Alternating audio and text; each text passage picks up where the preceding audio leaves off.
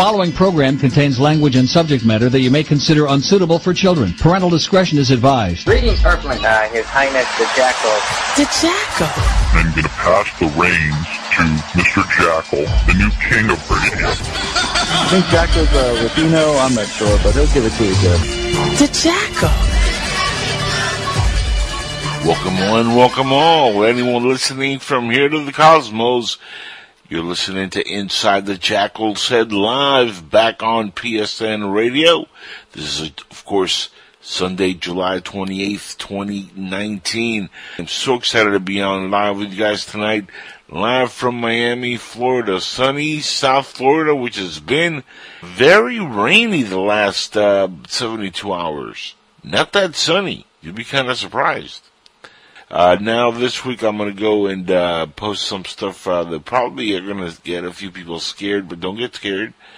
There's a good chance I might need back surgery. And I just found out about this, about a week and a half ago. I haven't really talked about it much, but I have to see a surgeon this week. I have, some bad news on the back front, but the good news is no tumors, just a herniated disc that caused breakage.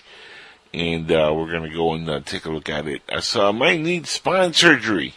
That's fun. Having somebody poke your back with a needle and knives and right into the spine. Not looking forward to it, but, I'll tell everybody what's going on.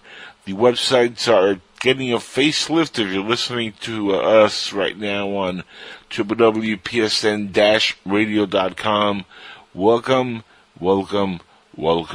That website is going to be seeing a little bit of an upgrade within the next few days. So the way you see it now, it's going to change. Don't freak out about that. It's something we have to do. And also my main website for this show, thejackalshead.com, also is going to get a little bit of an upgrade. And, it's going to be a lot of work. So if I do have to have back surgery, I'm going to probably have something to do for a few days while I recuperate. I'm really not looking forward to going under the knife. If you guys want to send me any well wishes, please do so at info@psn-radio.com. The email for the entire network again is info@psn-radio.com. Any personal stuff you want to send me, just go to Inside the Jackal's Head main website, thejackal.com. Actually will take you everywhere. And tonight during the second hour, I have again the pleasure of bringing in Jeremiah Greer, who needs no introduction if you have actually been following this show for the long time that it's been on air, which is now going on about 10 years? On and off, because I took several years off from this particular show, as we all know. I said, I'm going to go on break. And that was a long-ass break. I mean, I took a break like if I was from a third world country like Baltimore. That kind of break. My goodness, have you guys seen what's broken in the last 24, 48 hours within Baltimore? The president, of course, tweeted something to Elijah Cummings, one of the Congress folks, who has been very nasty to the commander-in-chief. This man has taken it upon himself since the beginning of the president's presidency. He's gone after the president with Impeach 45. It's been, him and Maxine Waters and a few of the Congress folks talking about, we got to impeach 45. But this was being said before the man was even 45. Like, he was like the president-elect, and they were already like, impeach him! Impeach him! We must And, of course, they recently tried to impeach him. Didn't go through. Al Green failed. And now they want to impeach him for something a crowd did, which is hilarious. The crowd, of course, was chanting, "Send her back," to Rashida Tlaib, who has been also very nasty to President Trump. And that happened at a North Carolina rally, which is, ironically enough, I think, that's where Jeremiah's joining us from the Carolinas. And, it's funny because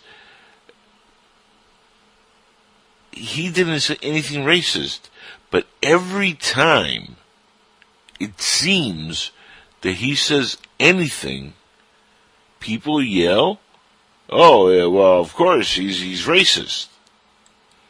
Mind you, Pelosi now denounced Trump's racist attack on Representative Elijah Cummings. That was the car in the background. Again, I'm not in my usual studio, so the soundproofing is not the greatest. You might eventually, once in a while, hear a car, maybe a motorcycle, maybe my dog, Tito, having a nightmare, or maybe he needs to walk, and he's just going to have to, face the music and chill until the show's over.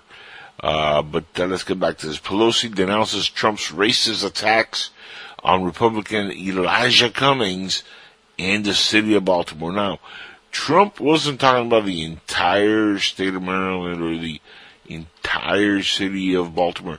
He's talking about the section where Elijah Cummings controls, which is a disaster. He's not playing. People in the area themselves are like, well, actually, Trump is right, Mr. Cummings. In fact, that entire area was very upscale. It was nice neighborhoods until Elijah Cummings became the representative of that city, the city of Baltimore. That's how he got into Congress. And he's been sitting in that chair for a very long time. I think he's either leaving soon or hopefully, he gets voted out if it's up for election now in 2020. Because this man is a complete disaster. He's a nightmare for the people in Baltimore. They have gotten, the president gets criticized a lot. And let's be honest, he puts a lot of stuff out there and he critiques people, but he only does accurate critiquing. I've noticed that. When he says stuff like this, of course everybody on the left is going to be like, well, that's racist, because they have no way to defend themselves. So everything he says is racist. But it's complete hypocrisy, because this area is under a complete mess. There's drugs that's everywhere. Poverty is all over the area. There's buildings that are crack buildings, crack house buildings. It's a nightmare. The president is not lying about this place, but instead of fixing the area and helping the folks down there, bringing construction jobs, bringing local investors into that area, actually doing your job, Mr. Elijah Cummings. You sat on Congress, collected hundreds of thousands, if not millions of dollars over your entire time there, and you've done absolutely nothing. It is a shame. It's like he said, it's a rat-infested shithole. It really is. And then, of course, we have this other idiot, Victor Blackwell. The name's appropriate. He's a CNN anchor, and he choked up reporting on Trump's latest racist Twitter rant. Choked up. Said Donald Trump has tweeted more than 43,000 times. He's insulted thousands of people, but when he tweets about infestations, it's about black and brown people. Reporter Victor Blackwell said. No, how about it's about the actual rat and shithole infestation that is in the Baltimore area? How about instead of crying about a factual tweet, Victor Blackwell from CNN, stupid asshole, instead of actually crying about the reality of what Trump is saying and saying he's a racist for saying it, how about you become part of the solution and help your friends and brothers out in Baltimore? I mean, this is not rocket science. This is reality. You know, these guys are, I mean, the hypocrisy is incredible. In fact, it's not just a black or white thing. In fact, Bernie Sanders, who's, well, yeah, he's Jewish, but besides that, Pete, and by the way, shout outs to Pete Dickinson, the producer on the show here, is, of course, Silent Pete now. We don't have him on the air anymore. He's behind the glass on the other side of the wall, the other side of cyberspace, somewhere in the cosmos. But I have audio of, yeah, that's right, Pete. I have audio of Bernie Sanders talking about the president. Now, why I want to play this audio, and I want everybody to really pay close attention to this. You have to hear this. This is Bernie Sanders talking about President Trump, the tweets about Baltimore. This is within the last 24 hours they interviewed him, and this is what he had to say. I know you want to talk about issues, but I do also want to talk about what President Trump said about your former colleague in the House, Elijah Cummings, and his district being, quote, a disgusting rat and rodent-infested mess that no human being would want to live in. What's your response? Jake, it's unbelievable that we have a president of the United States who attacks American cities, who attacks Americans, who attacks somebody who's a friend of mine. Elijah Cummings is one of the most decent and outstanding members of the House of Representatives. He fights every day to improve life in his community. I do find it interesting that when we have rural Republican districts where life expectancy is going down, where downtowns are boarded up, where people are struggling, and people are struggling in rural America, they're struggling in urban America, they're struggling in suburban America. Our job is to bring people together to improve life for all people, not to have a racist president who attacks people because they are African Americans. That is a disgrace, and that is why we're going to defeat this president. He obviously thinks... Okay, let me stop it right there. Now, that's Bernie Sanders within the last 48 hours. You heard it right there. He called him a racist because the president pointed out that Baltimore, well, it's become kind of a shithole place. But, I start to think, and I do remember... Attaboy. Come on. I do remember... Yeah, Pete, that was him crying like a baby. Yes, remember, guys, liberals right now, they have nothing. The Mueller report was a mess. And Trump is pointing out something because Elijah Cummings has been poking at him for many, many months.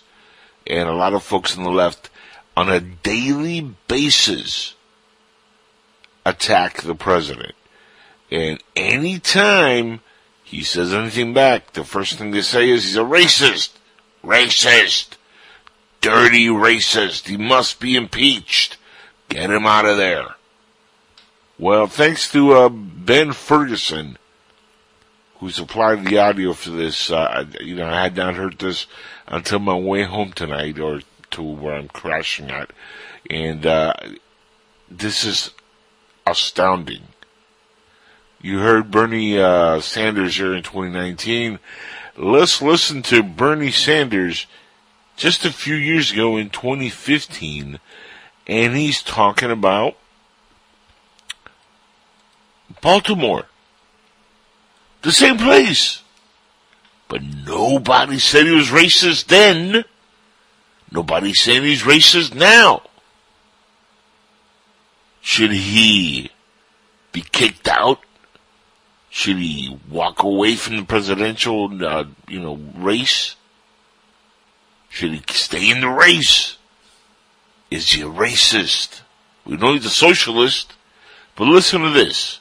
This is the hypocrisy of Bernie Sanders and the hypocrisy of every person on the left who believes the lies the media like CNN, NBC, CBS, MSNBC have been spreading for months. Listen for yourself. We spend $80 billion a year locking people up in this country. We wouldn't have to do that if people had jobs and if people had education. And we've got to transform our national priorities, invest in our kids, invest in housing, rather than more and more jails. The fact of the matter is that America is the wealthiest country in the history of the world. But anyone who took the walk that we took around this neighborhood would not think you're in a wealthy nation. You would think that you were in a third world country. We do not need to give more tax breaks to millionaires and billionaires. We need to start investing in communities all over this country today that are hurting, that are often forgotten about. This is the wealthiest country in the history of the world. We can create a society in which all of our people have a decent standard of living, not a society in which almost all new income and wealth goes to the top 1%. That's what I'm dedicated to changing. All right, what about ISIS, guys? How often are these people talking about the issues that we talked about today? Of course I'll talk about ISIS. But today what we're talking about is a community in which half of the people don't have jobs.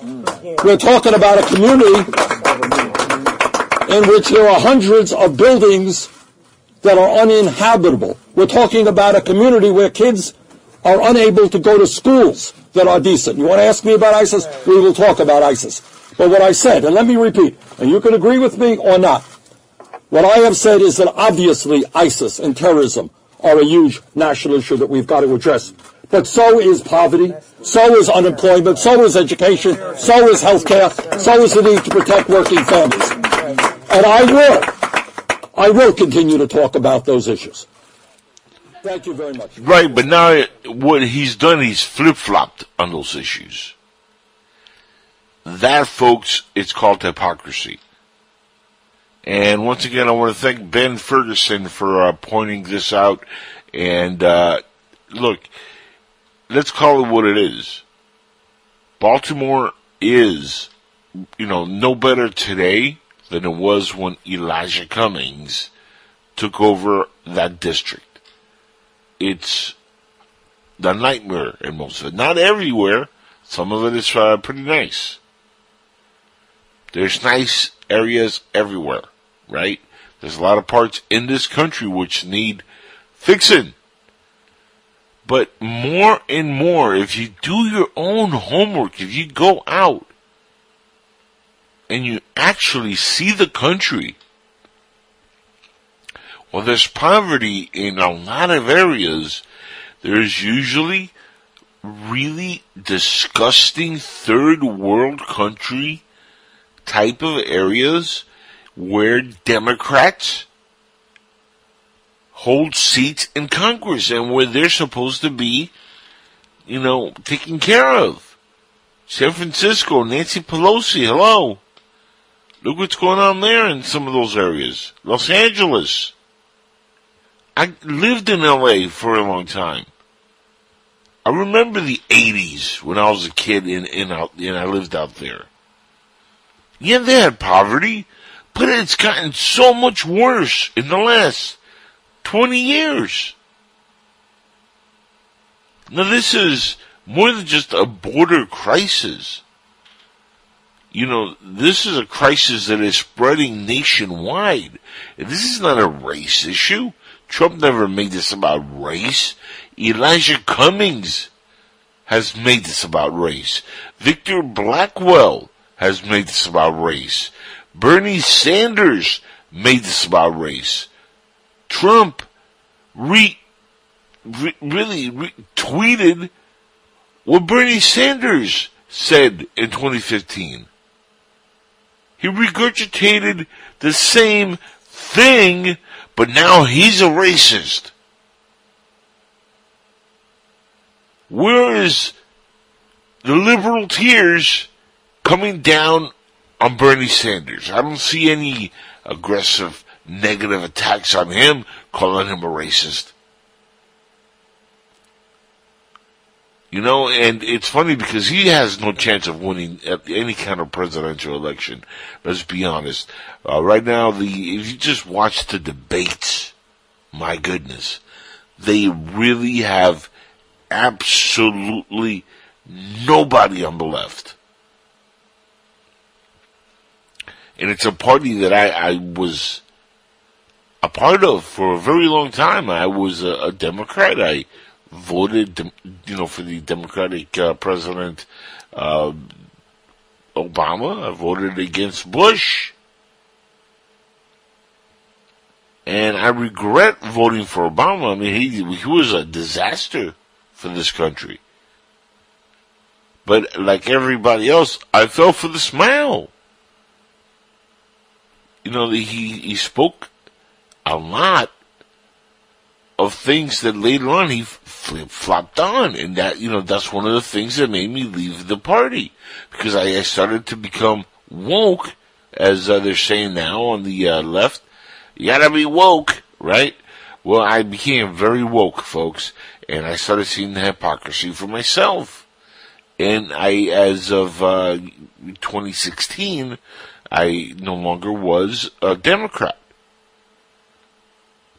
I voted for Trump because Trump came in and said a lot of things that other folks on the left had said, but they never did anything. Once he got into office, everything they ran on, out the window. All campaign promises, gone.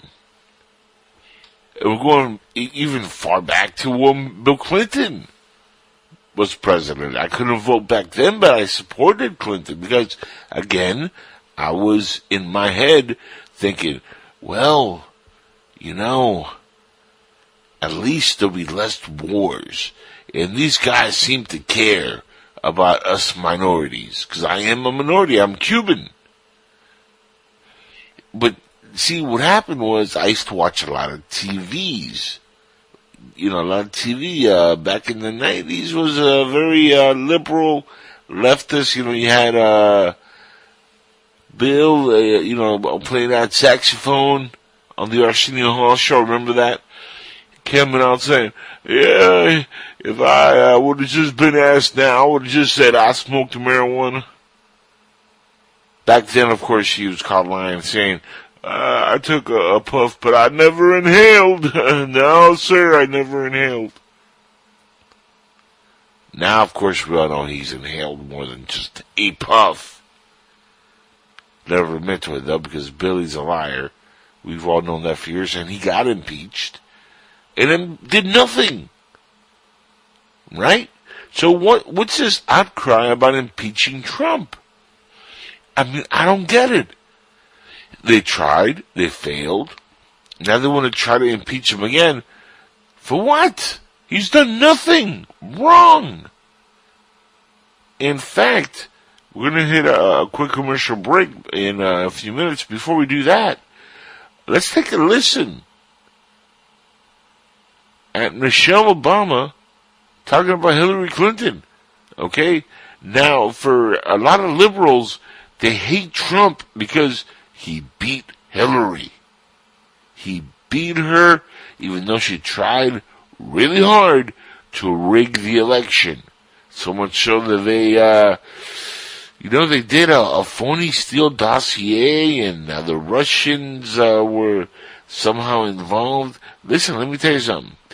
It's looking more and more like, there was probably some Russian collusion going on, but it wasn't with Trump or his people, folks. Nope.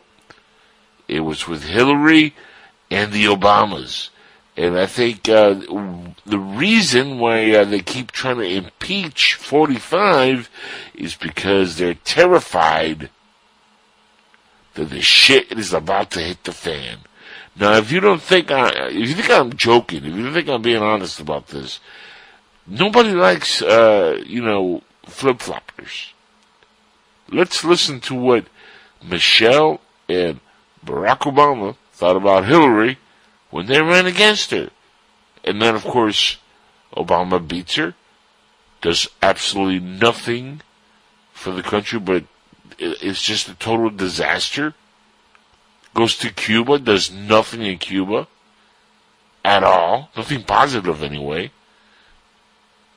I saw some skits that even came out after he left Cuba, and they were making fun of him. They made fun of the president after he left the country. Do you think they're making fun of the president over in Korea after he stepped over the line with Kim Jong-un? Anybody thinks that the news outlets over there are actually making fun of Trump? Probably not, right? I mean, this is, by the way, that was an incredible moment because no president has ever crossed that line.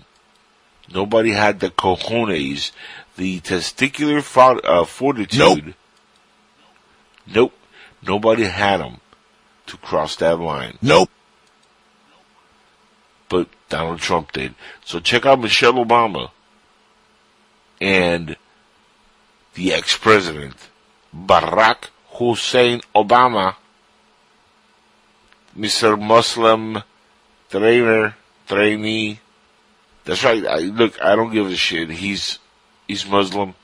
It is what it is. He lied to the entire country. I don't even believe the motherfucker was actually born in America.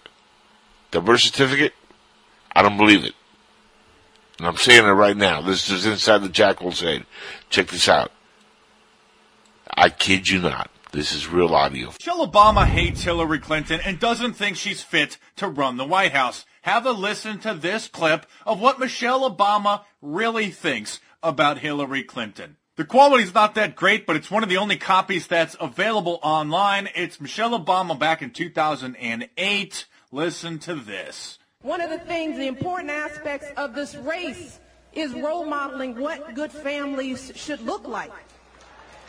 And my view is that if you can't run your own house, you certainly can't run the White House. Can't do it. I would add that if you're also under multiple investigations by the FBI, you also can't run the White House. If we do an advanced search of Michelle Obama's tweets, we'll find that she has literally only mentioned Hillary Clinton one time in the last 8 years. Once. In this tweet from the FLOTUS account, which stands for First Lady of the United States, an account that is passed from First Lady to First Lady, we find literally one tweet mentioning Hillary Clinton. If we do a detailed search of Michelle Obama's personal Twitter account, @MichelleObama, we find that there are literally 0 tweets about Hillary Clinton, not a single one, ever. Let's take a look at what Barack Obama thinks about Hillary before the Clinton crime family manipulated the DNC and the mainstream media to get her into the position where she is right now. Here's Obama when he was running against Hillary back in 2008. You know, come on. When Hillary Clinton says I'm out of touch, I just have to remind people of the track record. Oh, her track record. Right. Her 30-year track record of failure, disaster, FBI investigation. The same person who has taken more money from lobbyists. Hear that again. This is the same person who has taken more money from lobbyists than any other candidate, Democratic or Republican. Taking more money from drug company lobbyists and insurance company lobbyists. Drug traffickers. And she's saying, I'm out of touch. Who do you think is out of touch? Lock her up. This is the same person Lock her up. Who took money from financial folks on Wall Street and then voted for a bankruptcy bill that makes it harder for folks right here in Pennsylvania to get a fair shake. Well, thankfully, because of WikiLeaks, we've been able to get transcripts of her secret speeches to the Wall Street banks, where she admits one of her plans is to open the borders and admits that she has a public stance on policy and a private stance as well that are completely 180 degrees at odds with each other. Please tell us more about the real Hillary Clinton, Barack. Who do you think is out of touch? This is the same person who spent a decade with her husband campaigning for NAFTA. Oh, here we go. And now goes around saying how she was opposed to NAFTA. This is the same person who says she's voting for the Colombia trade deal. Turns out that her top advisor, her top strategist, was working for the Colombian government to get the bill passed. Shocker. Does that sound like she's in touch with you? Great audio piece for anybody who's closely paying attention to what's going on. If you really believe that socialism and the movement that's coming out of Congress on the left is the way this country ought to go, you folks need a lobotomy. Okay? That is what you just heard, what the Obamas thought about Hillary Clinton. The person who Trump won using similar strategies as Obama and Michelle. But why wasn't, where's the outrage against the Obamas? Why is it that when he beats Hillary, everybody loves the Obamas, right? Hillary eventually becomes chums and friendly with, Barack, supposedly. Michelle, as you heard there, not a word, doesn't talk about her on Twitter, doesn't mention her at all. But of course, Barack becomes all of a sudden very chummy with her as Hillary grows in incredible wealth with the Clinton Foundation and all kinds of stuff that she was doing after losing the election. So when she went for her own campaign, Trump beats her using, again, similar language as the one used to beat her when she ran against Obama. But now, all of a sudden, Donald Trump is a racist, misogynist, he's evil. All of a sudden, we gotta impeach 45, says Al Green and Elijah Cummings. We gotta impeach him. We gotta impeach 45, says Maxine Waters. I kid you not, she sounds like that. We gotta impeach 45. I'm crazy, Maxine Waters. You gotta listen to her on YouTube. It's really hilarious to see the crazy woman just go nutty. I mean, these are characters. They're caricatures of human beings. They cannot be real people. I tell you, they just can't. Now we're going to go to a quick commercial break. When we come back, we're going to have some audio from the Mueller report. That's right, the Mueller report was loaded with fascinating clips. And at the end of the day, the Democrats looked like complete jackasses, which explains, the logo of the Democrat is a jackass. I mean, this all makes so much sense now. We'll be right back. Keep listening. This is Inside the Jackal's Head. TalkStream Live Mobile Talk Radio. Imagine having the freedom to take live talk radio with you anywhere you go. Listen to live talk shows 24 hours a day, 7 days a week. TalkStream Live. Have you heard Mac Maloney lately? In your military career, did you ever see anything that came close to an unusual UFO sighting or... No. Holy that was the 10 seconds of no. What are you? That was so convincing. Yeah. What are you trying to say there? Well, UFO is an innocuous term. That's the worst fucking denial I've ever heard. Unidentified flying object. Mac Maloney's Military X-Files, Friday nights at 11 p.m. Eastern on the Public Streaming Radio Network. Unidentified flying object.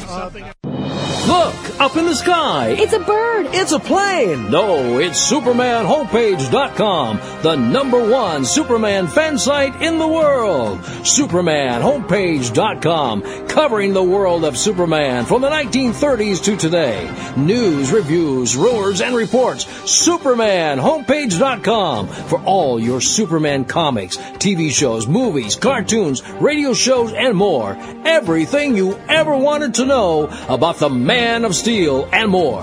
SupermanHomepage.com. The George Rodriguez Show. Who? I said the George Rodriguez Show. You don't know George Rodriguez? Wasn't he the guy that filled in for Neil Rogers? Yes. That George Rodriguez. What's he like? Oh, he's a short little Cuban feller. Kind of funny looking. Well, when's he on? 12 to 3, Monday, Wednesday, and Friday on SoFloRadio.com and SoFloRadio.net. The George Rodriguez Show is much more than adequate.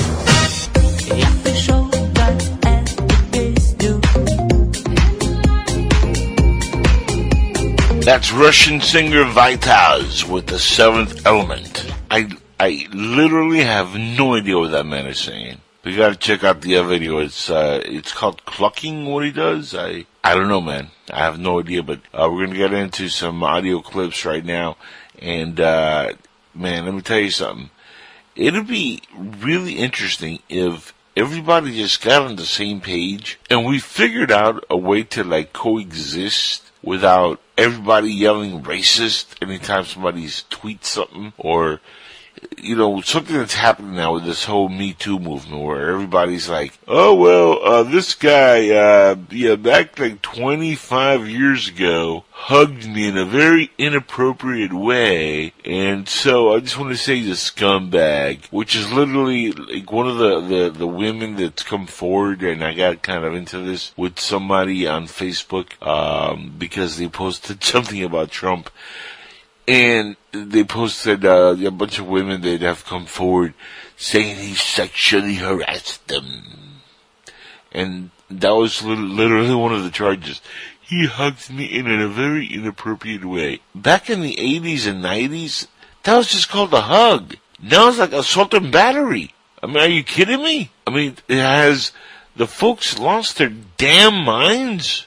Are people, am I the last sane human being? I don't think I am. I think Jeremiah Greer coming up here in about 20 minutes is a pretty sane person, and I want to get his 2 cents. Maybe his third will be a free one and we won't get taxed on it, but I definitely want to get his input on what he thinks of what's happening in the world today, because I haven't really had a chance to really, catch up with him in a long time, and he is, again, an awesome human being, and I respect everybody's point of view, and that's what, this show's all about.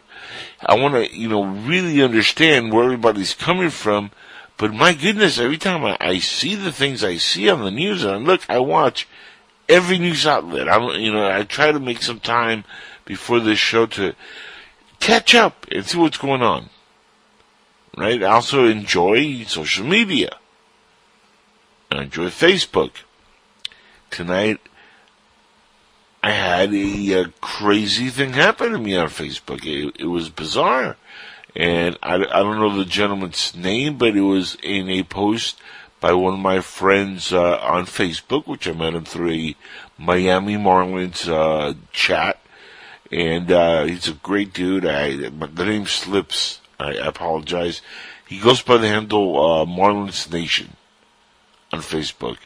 And he put up a post about transgender people, okay, and I replied to it because me and him have we have a really cool thing where, we agree a lot about stuff that's happening, and this is complete hypocrisy. Facebook actually said that my comments were against the community standards, and they said, if you request a review, we'll have someone take a look at the comment. Or take another look at the comment. I'm going to try to get this on the website. Again, thejackalshead.com It's going to be reworked, but the news and all the stuff that we're going over will be on there eventually. So, and this is something that is funny because I started off my comment, and it wasn't Marlins Nation who reported me. It was somebody else who was like, I'm offended. Now, if you look at it in context, the person that they were posting about is a very manly-looking transgender person, and I found it amusing. Now, I'm kind of a wise guy. I do post funny stuff on Facebook all the time, and I didn't know the community standards also meant not dealing with facts. Okay? And I posted, and this was my comment. Funny, and it starts off with the word funny. Okay, so I'm quoting myself, which got me in trouble on Facebook. Funny thing is, all these drag queens are socialists. This is true. For the most part, they're leftists. And for the most part, like the Muslims and those degenerates in the Middle East who cut people's heads off for just being gay. Ironic. In that religion, that these trannies or transgenders would be beheaded. In that religion, and I'm end quoting right there, and within the religion of the Muslims, this is not me making it up, they behead gay people, transgender people, for simply being gay. But in this country, we understand most Muslims, if not all, are communists or socialists, and transgender, for the most part, are socialists. So they've united in a weird way, right? And I'm going to keep quoting now. Yet they take the side of those who want to cut their heads off here in America. Anyone else, see how effing stupid, fucking stupid is what I said, they all are from just that. Now first, the whole transgender BS is media created, and I personally think it's a mental disorder to begin with, but hey, to each their own. I guess, but damn, this one here is one butch-looking tranny. And then I put, haha. Now, if you're offended, I'm sorry, I don't care. That's the way I feel. That's called my opinion. If you look at the picture of the person in question, you would say that is a butch-looking tranny as well, because, my goodness, that is a butch-looking tranny. But for some reason, Facebook felt that, well, that's inappropriate. They've done nothing about the actual post, and everybody else has posted in there, but I speak some facts about how these people are beheaded. Now, I don't care if they're gay, straight, transgender. I have nothing against anybody living the way they want to live. If you're a dude and you want to dress like a woman and you want to cut your dick off, do it. It's your life. I don't care. If you're a chick and you want to slap on, some meat from your ass and call it a penis, do whatever makes you feel good, girl. Or dude, I don't care. But, if we're, not going to censor everything, every thought, it's pathetic. Facebook, and I don't know if somebody actually reported that or it was just Facebook itself, but my goodness, have we gotten to that point? And I've seen some really much more outlandish stuff on Facebook, by the way. Crazier stuff said, really, really racist, bad stuff. Nobody gets anything. Why? Because they're saying it's a white guy doing something. Crazy double standard. But when I make a funny, well, they gotta bring the hammer down on me. They gotta make an example. Well, I don't care. Screw Facebook. If they don't like it, well, you know what? Nonsense, poopy pants! I don't care. It's all, mental manipulation, folks. They want to control your thoughts. They want to control your movements. They want to tell you what to say, what to do. Even on social media. If it wasn't for the fact that you need social media for these kind of shows, I would probably not even be on social media, to be honest with you. But you can't escape, the need to be on Facebook, Twitter, and all these other places just to get the word out. So, you need to be on these platforms, but honestly, it's a joke sometimes. Complete joke. And, no matter what, if they have a problem with it, too bad. Now, I got more audio that I want to play, but shout outs to Marlins Nation again, before I play the audio. And, again, cool dude. If you guys look him up on Facebook, follow his, Facebook, posts. Very funny stuff. I'll get his name out there when I have a chance. If he ever wants to call in, he's welcome to call in and talk, about whatever he wants to talk about. Cause again, he's a very woke, bright individual. And, it's one of those things where, he's on point politically and, about sports too. Hey, I love sports. We're going to get into that as the show continues on in the future. And, I got a lot of stuff that I want to talk about when it comes to sports, and we're going to do stuff on wrestling and Major League Baseball, NBA, maybe some NFL stuff in the future. But tonight, again, the second hour belongs to Jeremiah Greer. We're going to talk to him about what he's been up to in about 10 minutes. But I do want to get to an audio clip from the Mueller report that I found just absolutely fascinating. This is Jim Jordan, demanding answers from Robert Mueller.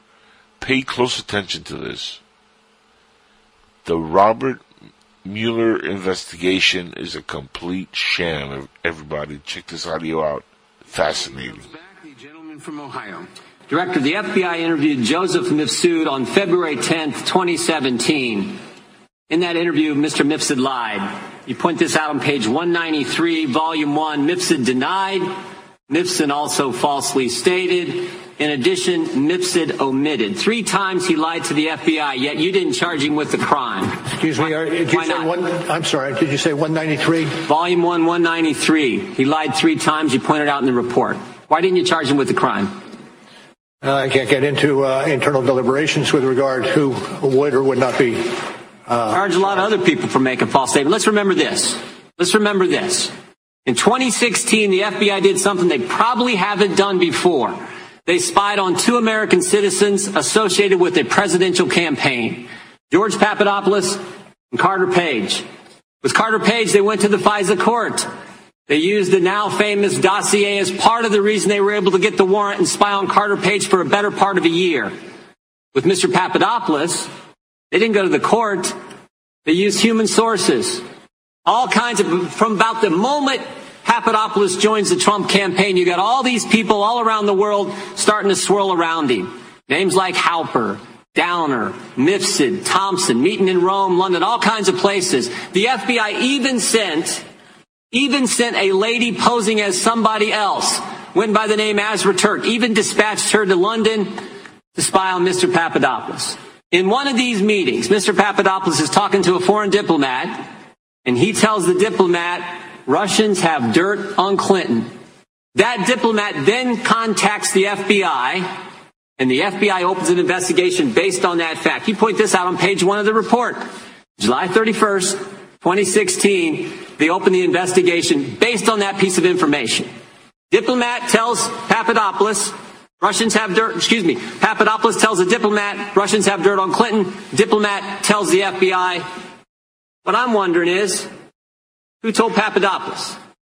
How'd he find out? I can't get into the evidence you find. Yes, you can, because you wrote about it. You gave us the answer. Page 192 of the report, you tell us who told him. Joseph Mifsud. Joseph Mifsud's a guy who told Papadopoulos, the mysterious professor who lives in Rome and London, teaches in 2 different universities. This is the guy who told Papadopoulos. He's the guy who starts it all. And when the FBI interviews him, he lies 3 times, and yet you don't charge him with a crime.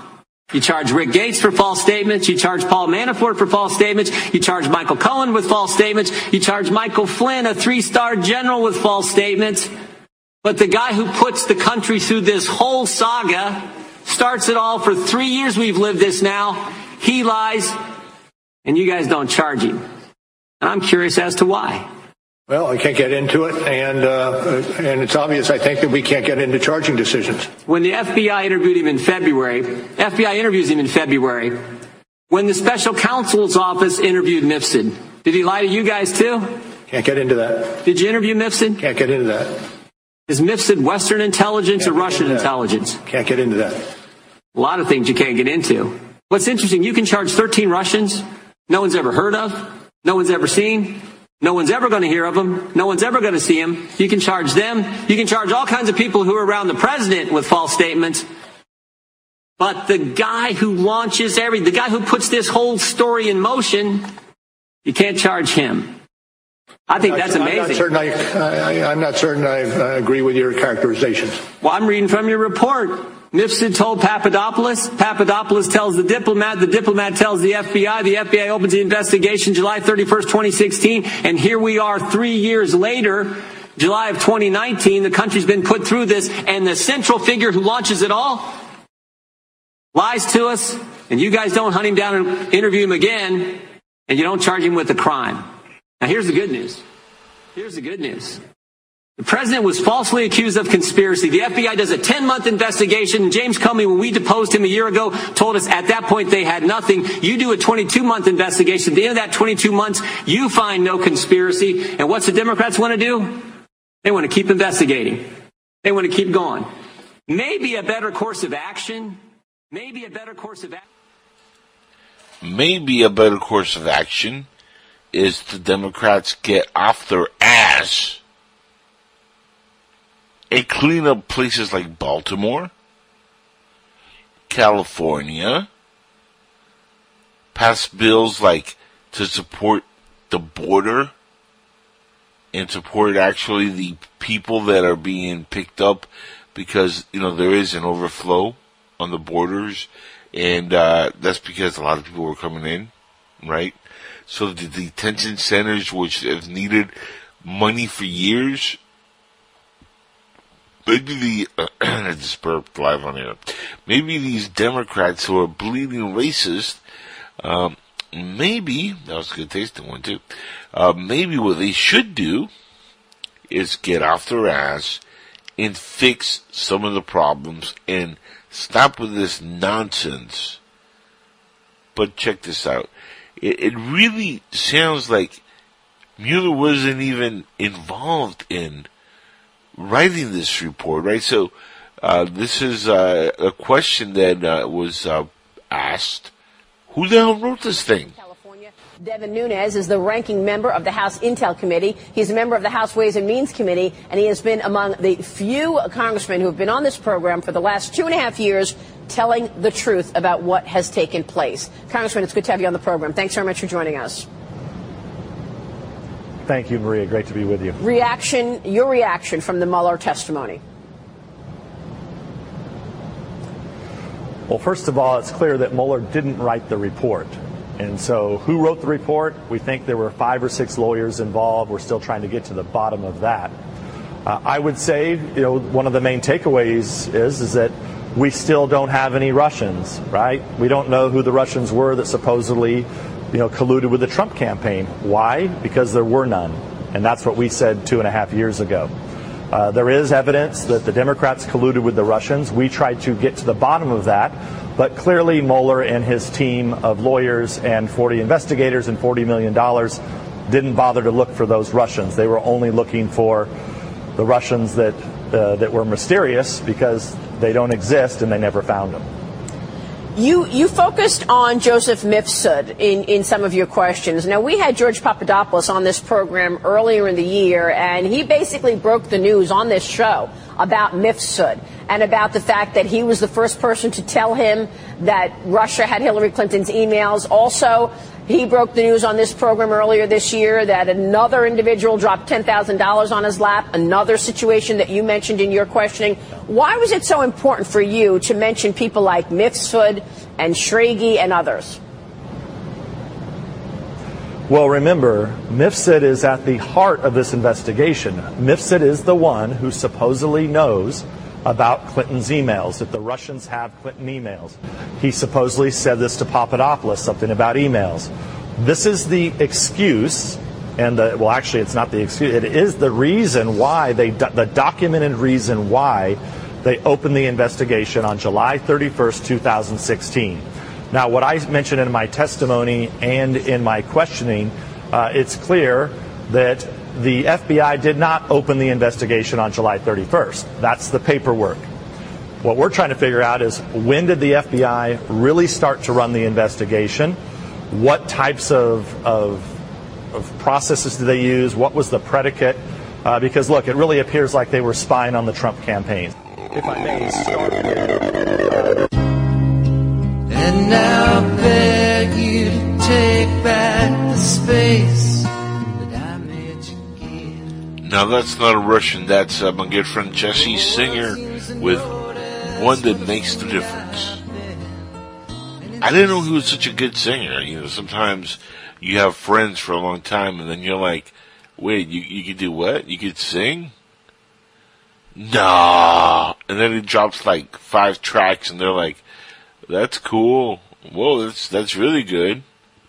Well, that's excellent. And then one had me shedding a tear, and I was like, Jesse, why didn't you tell me about this before? But check him out on SoundCloud and on YouTube. I believe that's where you can find him. Look up Jesse Singer, the One That Makes a Difference. Good track. Now, folks, I have the pleasure of bringing on live here on PSN Radio on Inside the Jackal's Head, the one and the only, somebody who is responsible once again for me, you know, not so much getting into podcasting, but was the first person on any platform outside of Blog Talk Radio who said, hey, you know, you? And I said, me? And he said, yeah, you. Why don't you try your luck at something outside of this very shitty platform? And he actually showed me the ropes, was the person responsible for me kind of branching out. If not, you would still hear in the beginning of this show, Blog Talk Radio. But you don't hear that anymore because, you know, we don't do that kind of nonsense anymore on our cell phones, which, by the way, that's how I used to do the show, on my cell phone. We've definitely upgraded since then. I'll tell you that much. But welcome back to Inside the Jackal's Head. Once again, Mr. Jeremiah Greer. I wouldn't just call you Dr. Greer at this point. Dr. Greer. I don't know if I get that far. Thank you so much for making time with me. I know you're a family man. I know you're a busy dude, man, but I love talking to you. And since I got back on the show, and we always somehow one way or the other over the years bump into each other online, and I immediately said I have to bring on Jeremiah because again, if it wasn't for you, man, I would not be doing this little shindig right here. So if anybody has any hate mail, don't send it to this man. But I'm sure there's some out there that hate me, but no, I mean, I appreciate you having me on. It's been, God, I can't even tell you last time I either hosted a show or was on a show. And by the way, the World Wide Web, the podcasting community, anywhere that people listen to, stuff that creeps them out of the night, misses you. I mean, your show was phenomenal. That is funny. It's not. It's the truth, man. Look, let me tell you something real quick. You don't understand. I have a lot of friends that I still deal with from back when we first met years and years ago. And every once in a while, you do come up. I'm not even kidding. They're like, hey, whatever happened to Jeremiah Greer? And some people just say the Greer guy because, they can't remember the first name or Jeremiah. But they always remember because I mentioned you over the years as, the culprit for me being on podcasting, and not sounding like 12 decibels lower than I do now, and on really shitty audio. Thanks to you, sir, we're here today. And I do get that question. So tell the audience, what you've been up to, because it's a mystery. You're a lovely man, and we need you on the air. Well, let me start off by, it is funny that you say that because, I guess it's been 8 to 10 years since I've done the show. So it hasn't been on any network, anything like that. I still, to this day, get emails and people ask me, when's the next episode? I'm like, well, it hasn't aired in like 8 years. There's not a next episode. And people just reconnect and like, oh, I just found your show. It's a good show. I really enjoyed it. Where can I find more? And I'm like, you just got to dig around because there's nowhere that it's really archived. So it's hilarious. But I really enjoyed the show. But nowadays, like I said, I'm a family man, which I guess the last time I was on the air, I had 4 kids at home. Now I just have 1 at home. One's still in school. So you must be feeling a lot better nowadays. Yeah, they're all branching out on their own. Woof! It's almost party time. But no, I've got I've been running a couple businesses. I got my own kind of businesses going, and just trying to survive like everybody else. It's a tough world out there, and just had to lock it down and do what I can to survive. You're not kidding, and we're living in a strange world, man. I remember when we met years ago, folks, it's been a decade. I'm not even kidding. It's about a decade now. God, no kidding. And I remember the climate, the way it was back then, to the way it is now. I'm talking about the social climate, the way people, act towards each other, the way things are. You're in, I don't want to give too much away because I don't want stalkers going after you, but you're in a certain area, where our president was recently, correct? Yeah, absolutely. And there was a huge rally, people loved it, and a lot of folks went out and saw him, and, from what I saw, it was very positive. Am I wrong to say that, or am I right? I would say that you're right, that a lot of people seen it as a positive thing. In North Carolina, there are a lot of people for Trump. Pretty much everywhere you go, you're going to see, Trump 2020 or even still the old stickers, Trump 2016. So a lot of people definitely, I guess their thoughts resonate with what he puts out there. Now, I know you were listening to earlier in the show, and we're going to get to, I'm sure, a little bit of politics, but the reason I bring that up is because you're living in a central place where, he was at recently, and, back, 10 years ago to what, we're at right now, you've seen this change, and you've been off the air. You've seen the way the world is. It's become so crazy over the last 10 years. But the funny thing is, we were talking about this earlier, it feels like it's gone by so quick. It's almost like somebody just snapped their fingers, decade gone. That is no joke, man. Time just seems to get faster and faster. And obviously you can dip back into the shadows and the dark days where we probably talked about the, time being relevant. But, it really has, and it's just so crazy how things are happening now. And, I think a lot of it is social media, because when you go back 10 years when, I got into radio, which was before, because I had the show, I think I did the show 5-6 years before I took it off. So, you're really looking at about 15 years ago. And, wow. Social media and the internet was around, but it wasn't as utilized as it is today. Today you can't hide from anything. My God, if I'd had social media whenever I was young, I don't know, I'd probably be locked up 10 times over, and have all kinds of haters. But, now everything you do is going to pop up somewhere. Somebody's got a camera on, somebody's taking pictures, somebody's tagging this, somebody's hashtagging that. And you just can't, and I won't say not hide from it, but everything's out in the open, which unfortunately leaves it up for interpretations. And that's where we get the issues. Exactly. And it's funny because you said something very funny there, which is, if you were listening earlier, look at Bernie Sanders, for an example.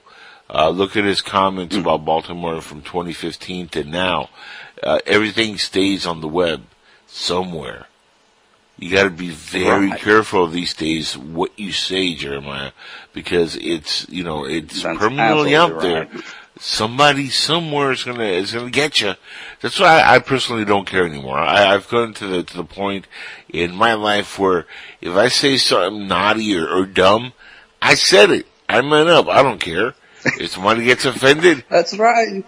It's life, Just own up to it. Yeah. Look, somebody was, telling me that, Trump is a misogynist because some girl 25 years ago said he hugged her inappropriately, and now she's saying 25 years later she felt kind of awkward. Right. Yeah. See, I mean, and that's the thing is it. Unfortunately, with the way it stays out there,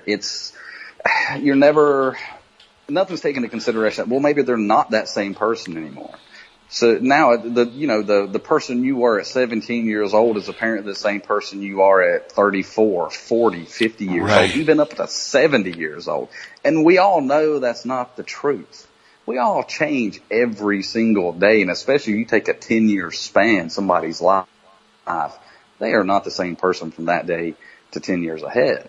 So it's kind of unfair to everybody in society that, we are continued to be judged by what's still recorded since the beginning of the internet. What gets me is this notion now that we get, and I'm sure you see it, being that you're off, the podcasting, you're just a family man, like you said, running, businesses. But I find it funny that nowadays, and this is just, taking a look at the entire spectrum of what we're doing here as a society. We've gotten away from you're innocent to proving guilty to you're guilty and there's no way to prove you're innocent. That is very true. And I can agree with you more that you are guilty until proven innocent in today's world. And I mean, it's so funny because, have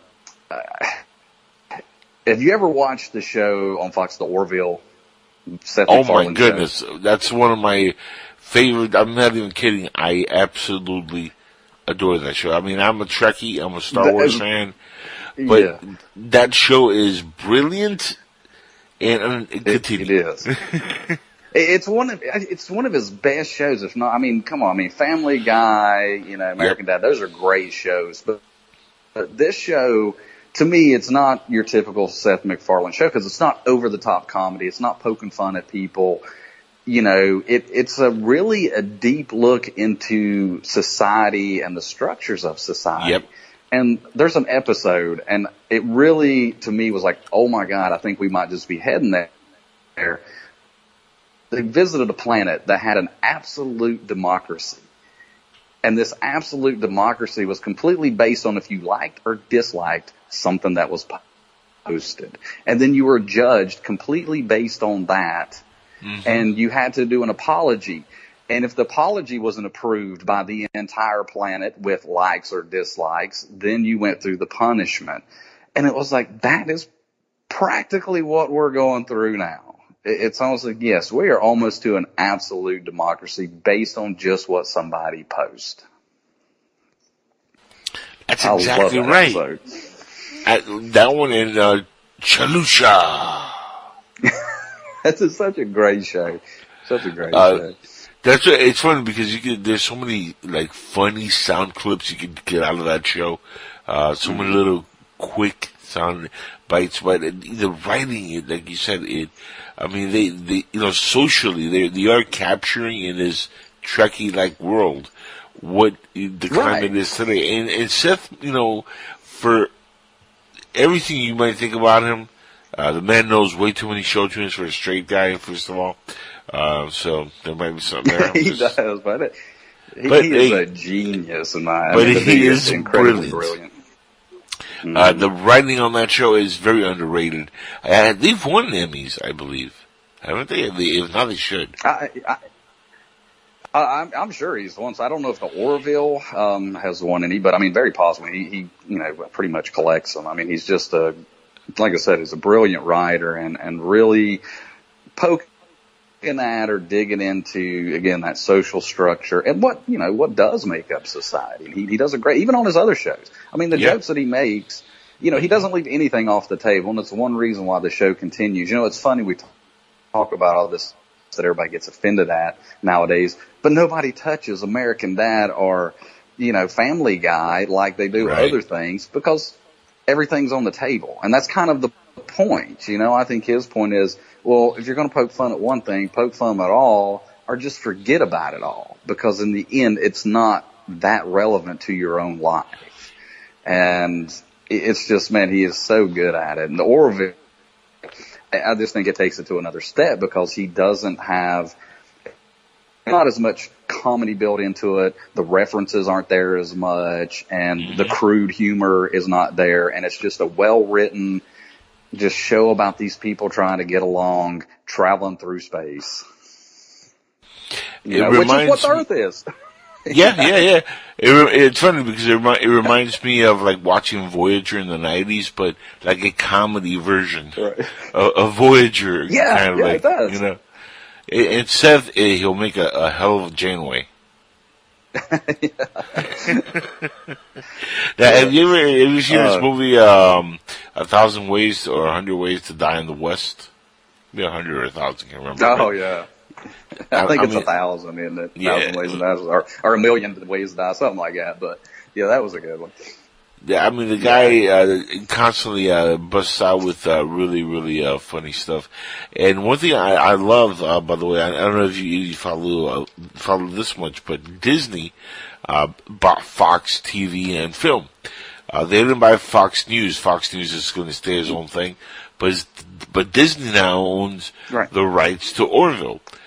So Disney is going to be in charge of that show going forward. I think they renewed it. You can't cancel that show. I mean, it's just too popular right now. And they've renewed it for another season or two. I don't know how long they're going to keep it. But it's funny because there is a lot of politics on that show. And I wonder, are they going to start like censoring some of the stuff that he does with that in Family Guy? I really hope not. Because Disney is known to kind of do that when they push the envelope. I mean, look what they did on ABC with Tim Allen. All the guy did say was, I voted for Trump and I'll do it again. And he had the number 2 rated show on TV. Gone. And funny enough, he's on Fox now, which, it's owned by Disney.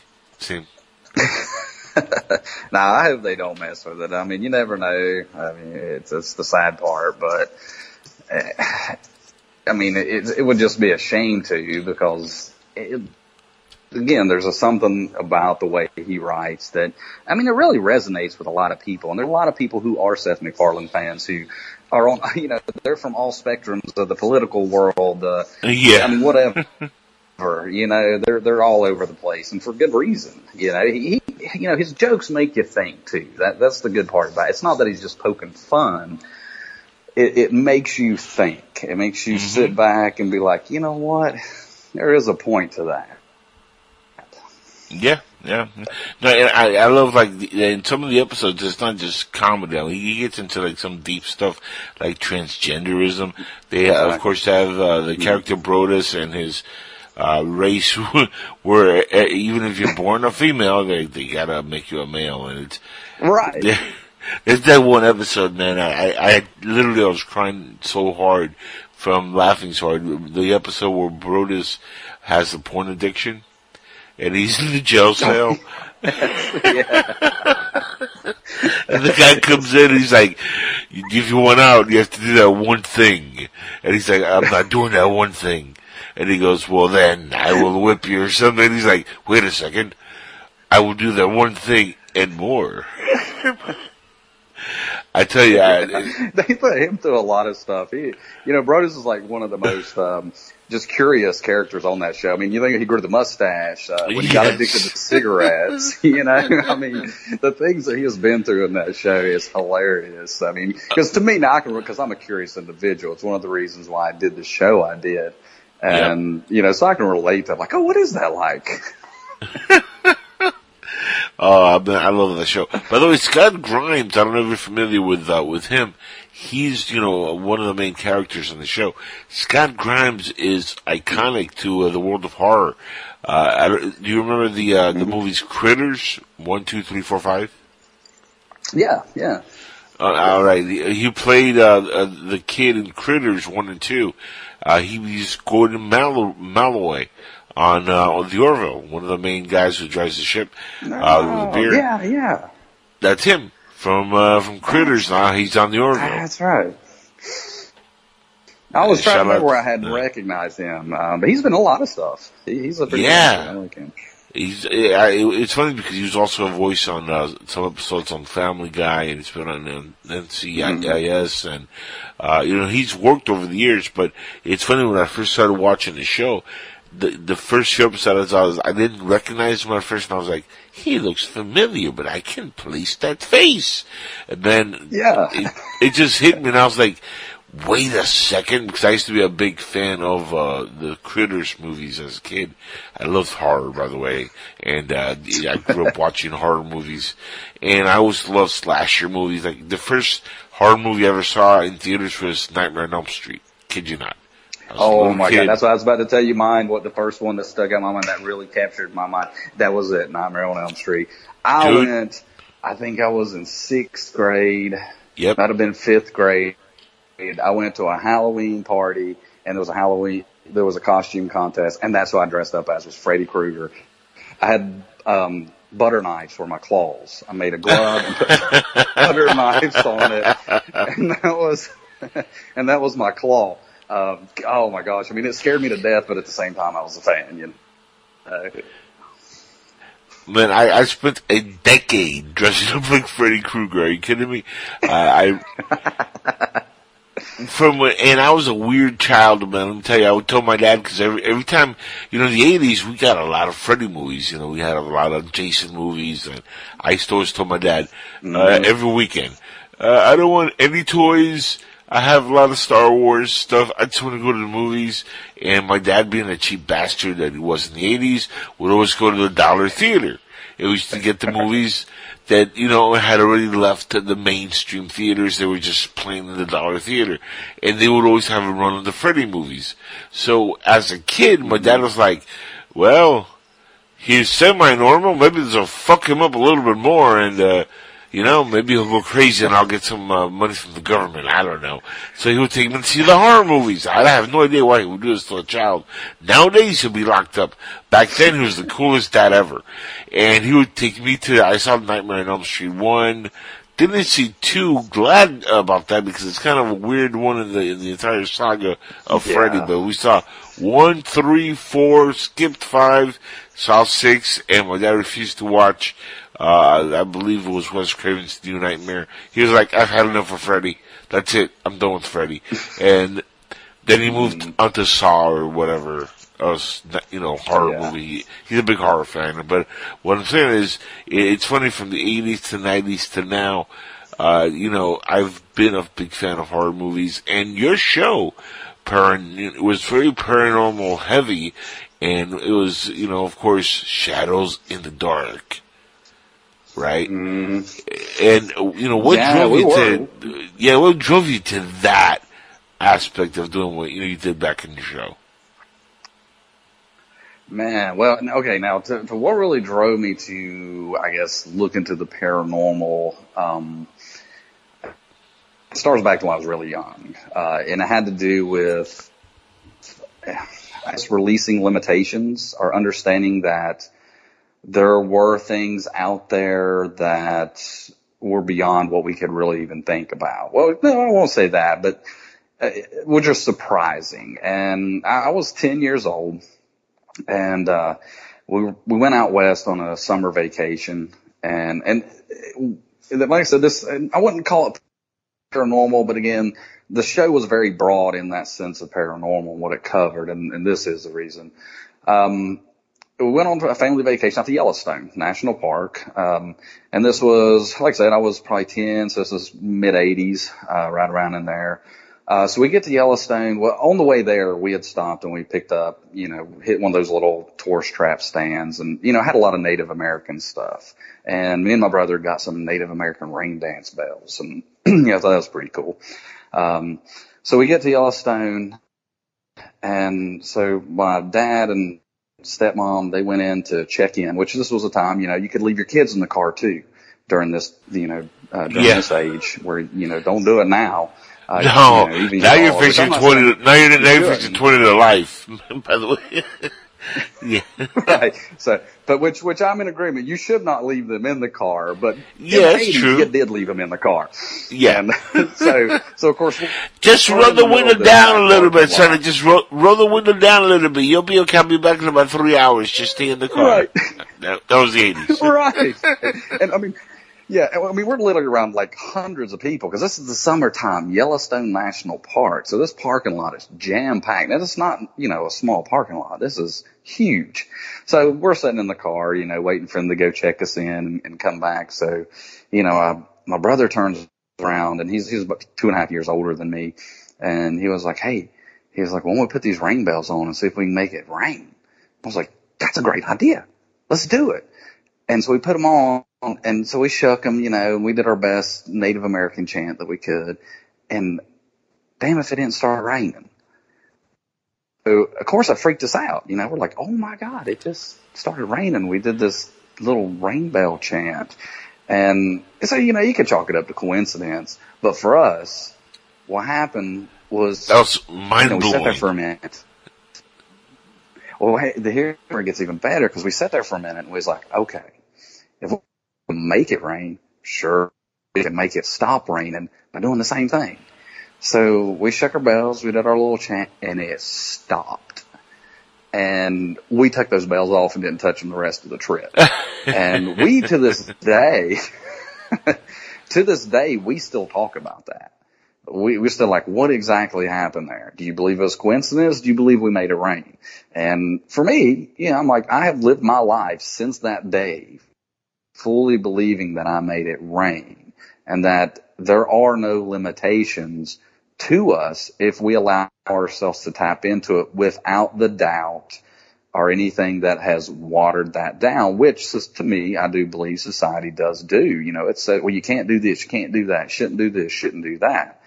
Well, what happens if you release that and decide, well, I can do anything?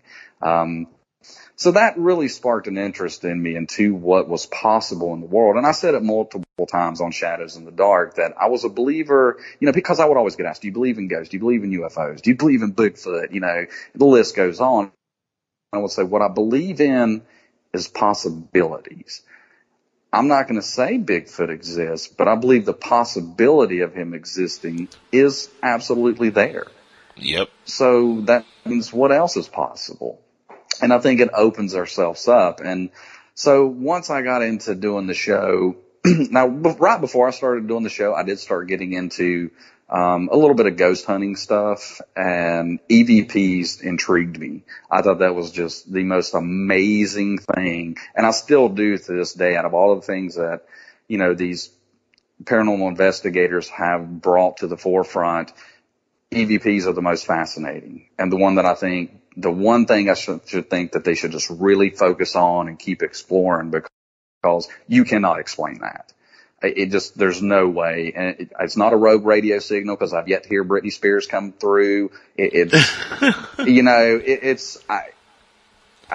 just can't explain it because I've heard them answer questions, my questions. Yep. I've heard answers come back once I go back and listen. I've heard sentences, one words, languages, different languages. I mean, it's insane.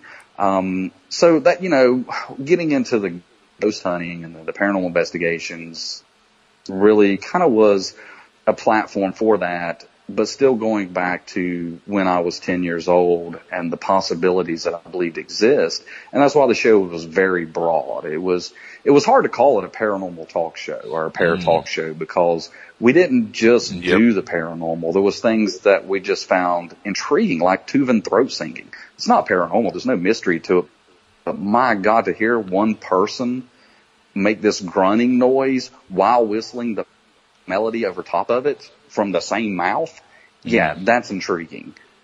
That is amazing. And so we would focus on stuff like that we thought, which, okay, I do have to be honest, and Robert Schneck used to say this all the time, and he was a regular guest on the show, an amazing writer, and you want to talk about strange history of America, that's the guy to look up, is Robert Schneck.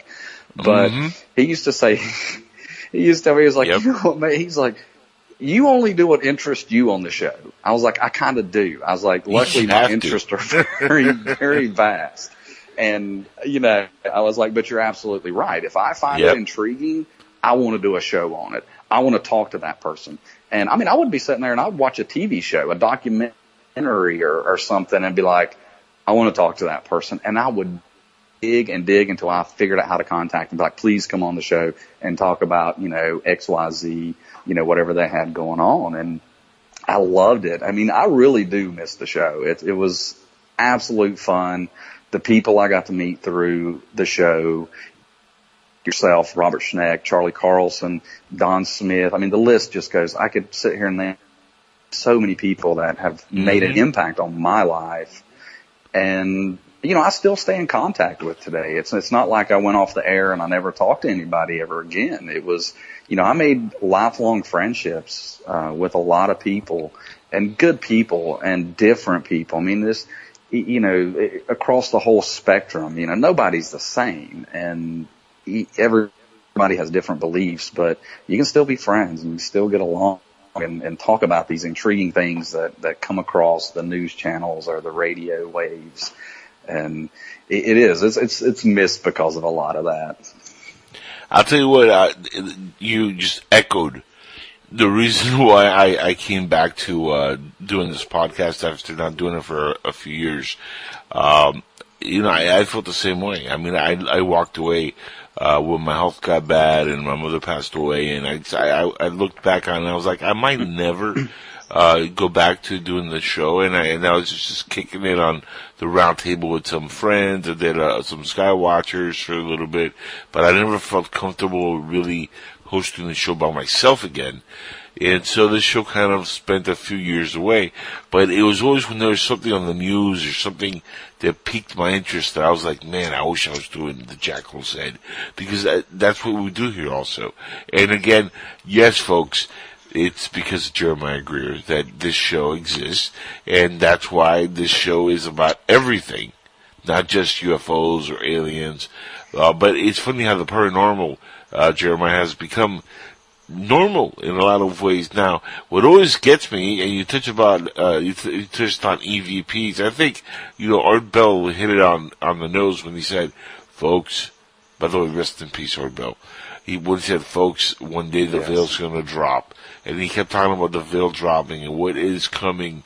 Remember the quickening, all the stuff he talked about years and years and years ago. A lot of that paranormal stuff is becoming more and more in your face, more and more evident that there's something going on. You see more, you know, networks taking a little bit more serious, and the EVP stuff always creeps me out. And, you know, you're talking about that. What really gets me, and out of all the stuff that I've heard over the years, is when I hear kids' voices coming through on these EVPs. When I hear children answering questions that are being asked, and I see it sometimes on the video, and I'm like, how the heck could they have hoaxed that? Well, yes, they could have had a kid on the side saying, you know, the answers, or yelling, you know, responses. You have to, you know, either be there sometimes to be 100% satisfied with what you're hearing, or sometimes you have to just take it as, you know, faith. There's some big F word right there, because we live everything on faith, whether it's religion, whether it's on your political beliefs, whether it's paranormal, no matter what it is, whether your kids are going to take care of you when you're old and gray and you're in a hospital bed. Everything's on faith. You know, nothing's concrete. But, you know, if you put faith into what you're hearing, when I hear those kids, Jeremiah, it's heartbreaking to know that something happened to them. They're not on this earth. And now it could be, you know, what do you think the EVPs are actually capturing? Because I always took it as it's either really an entity that's still there, or it's something that's recorded in the atmosphere somehow because of the area, and there's some other kind of freak phenomenon happening here, which might has nothing to do with the soul or anybody actually physically being there. I mean, what are your thoughts on that part of it? Well, see, and that was one of the things that I really loved about doing the show, was that ability to dig into the different theories behind things. And, you know, EVPs, I'm going to tell you, the first time I ever listened to any EVPs, I listened to one. I found this website, and it was like all they focused on. And I listened to one, and the next thing I knew, like 6 hours later, I was finally getting up from the computer and getting off their site because it just captured me. And I would not sleep with my hand over the side of the bed that night. Yep. And I'm not very easy to scare, but I was like, oh my God, you know. But when you look at them, I mean, like I said, I'm a believer in possibilities. I love talking about theories because nobody knows the true answer behind it. Some things will make a little more sense. Like, you know, you always hear the theory of rogue radio signals. I don't buy into that because, again, I've not heard Britney Spears come over any of my EVPs. And I recorded thousands upon thousands of EVPs, or at least audio, and then got EVPs out of them. So nowhere we're never gonna hear you say, hold on, and hear in the background, oops, I did it again. And then you're like, wait, I think I got an answer. What'd you do? What happened? That's never gonna. You never heard that. I don't think it's gonna happen, but no. But I do kind of. There is that torn between, is it an entity that's there? Because I have heard responsive ones, EVPs, that would lean you towards that theory. But then there's also ones, that is it just something, I guess kind of in the air, or, I guess you go back to the belief, or what we're taught in school. If you want to buy into everything you're taught in school, that everything is energy, and energy can neither be created or destroyed. So whatever is kind of out there, even words or energy that it's a sound that goes out, does it stay? Is, when I say, hey, I'm on the jackal's head, is that going to bounce around the rest of the world for all eternity? And I don't know about that, but it's going to make a great sound clip later on when I put a bit together promoting the show. That was really good. I like that. I'm going to clip that out of that. Go ahead, continue. But that is a possibility, that energy is just bouncing around in the universe, and something happens to be on the right frequency to pick it up. So, you can easily get torn between different theories that are like, okay, they make sense. That can make sense, but we're not to the point of being able to absolutely say what it is. But they're just so fascinating because, again, you get so many different EVPs. I've had direct responses that just blew my mind. I've had ones, we had one that we did in a historical home in Waynesville, North Carolina. And we had, gosh, I don't even know how many recorders going. We had, video recorders. We had digital recorders. We had cassette recorders. We had the whole 9 yards. And we had an EVP that picked up at the exact same timestamp on every single piece of equipment that recorded audio that night. And that just blew my mind. And It told us to get out. That's what it said in a whisper. It was like, get out. And you want to talk about sending chills through your entire body whenever you're sitting there listening back to this and you find on every single piece of equipment that is recorded audio, the same thing, the same being said the same way. It wasn't like it was multiple times. It was like this, whatever said it was present throughout that entire house, which was humongous. And it sent all of us into chills and like, oh my God, that's insane right there. That would make me, do the next thing. I would get out. I would just. I mean, look, I've skywatched. I've done a lot of things that creep me out. But when I hear something say "get out," I'm getting out. I'm just saying Right. I value your work because I would not stay there personally. Well, I guess that's the good thing about EVPs is, I mean, you know, most of the time you don't even hear it until you're done and you're back listening to your stuff. Now, if we would have heard it that night, yeah, we probably would have been out the door, you know, leaving a nice little note like, we're sorry for interrupting whatever you had going on. We apologize. We will not be back. We'll let the new tenants know that they're not welcome either, whatever you want. Because, I mean, don't follow me where I'm going. Don't follow me where I'm going, please. Exactly. But, I mean, I had EVPs too that, you know, they were almost comforting in a way, you know, just the way the response was or the voice you picked up. We picked up music once in a playhouse. It sounded like somebody strumming on a guitar. There was nobody there with a guitar. There was nobody playing a guitar. Nobody brought a guitar.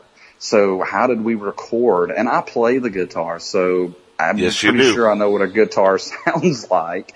And it was like 3 short little strums on the guitar, and that was all it was. And, you know, I mean, again, the things you pick up with them on EVPs. But now, one thing I will say, I'll recommend: never do it in your own house.